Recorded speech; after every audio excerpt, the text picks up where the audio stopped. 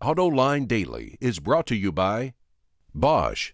The number of clean diesel models in North America will double by 2014. Bosch Clean Diesel. Good, clean, fun. Bridgestone. Your journey, our passion.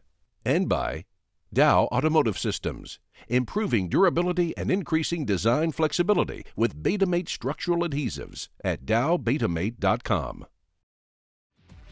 Hello and welcome to Autoline Daily for January 30th. I hope you had a great weekend. Certainly all of us motor racing fanatics finally got over our withdrawal symptoms from not watching any races for the last couple of months. This weekend's 24 Hours of Daytona was an amazingly good race. Lots of wheel-to-wheel battling, and when the checkered flag fell, Ford swept the top three positions in the DP prototype class, while Porsche swept the first three spots in GT. It seems like every week a new customer satisfaction survey pops up. We have a pretty good idea which brands consumers are pleased with, but what about the dealers? Which automakers do they like best? Well, the NADA just released its latest Dealer Attitude Survey. This twice-yearly study polled nearly 15,000 dealerships across the country. It measures things like franchise value and automaker policy decisions. Add it all up, and for the third time in a row, Hyundai topped the charts. Subaru, Lexus, Kia, and Mercedes-Benz rounded out the top 5 spots. But you know what? I sure wish they would release which automakers the dealers hate to do business with.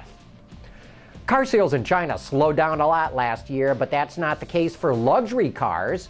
While the overall market grew by about 2.5%, the luxury segment rocketed up by 30%, and it shows no signs of slowing down.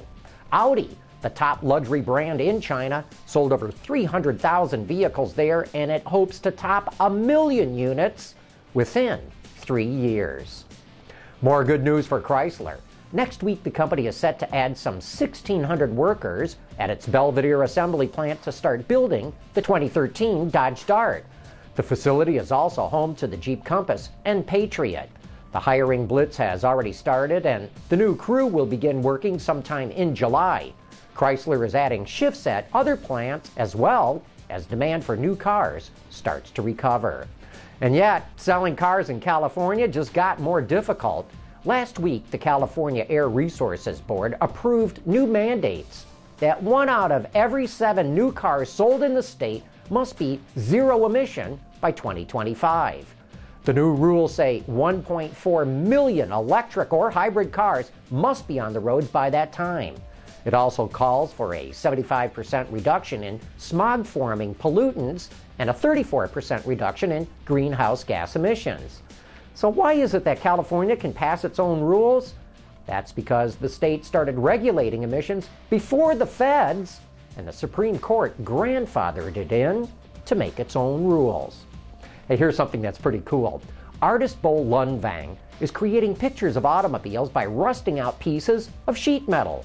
Autoblog reports that he starts out with a 40 by 20 inch piece of sheet metal wrapped in white vinyl. He then cuts out the profile of the image, removes the negative, and lets it rust. Once it's to his liking, he seals it with several layers of clear coat to protect the piece of art. No prices are listed, but you can click the link in today's show notes to check out more of his work. Coming up next, we'll take a look at all the aerodynamic tweaks they made to the Chevy Malibu Eco.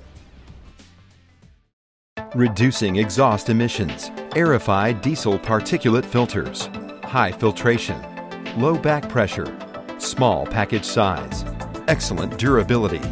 DowAerify.com. The cheapest way to make a car get better fuel economy is to make it more aerodynamic. And with CAFE standards getting tougher all the time, now automakers are adding bits and pieces to improve aero that they pretty much ignored in the past.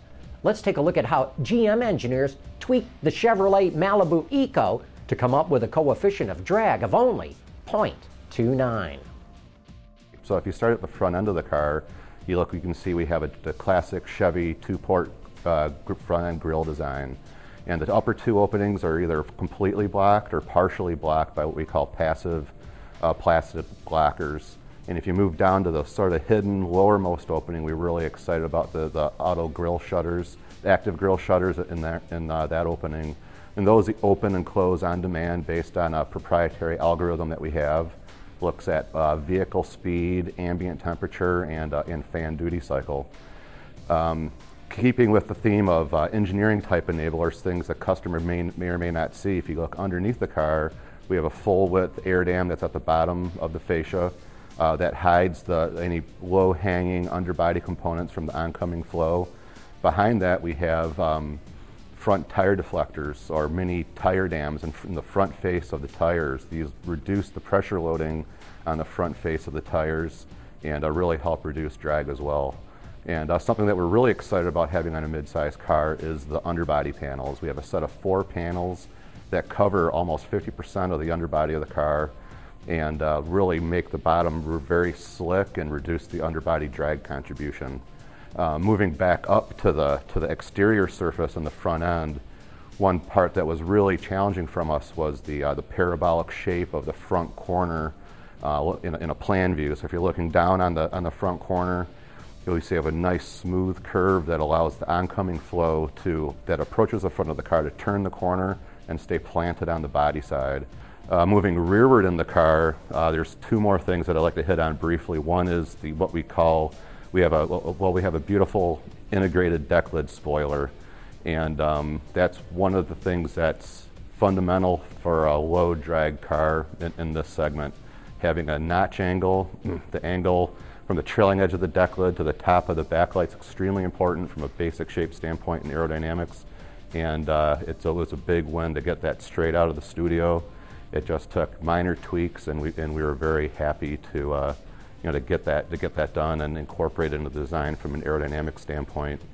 And one little tweak that was also really important was the fine separation edge and the outboard edge of the tail lamp. You notice these tail lamps look very similar thematically to what we have on the Camaro, and we're very excited about that.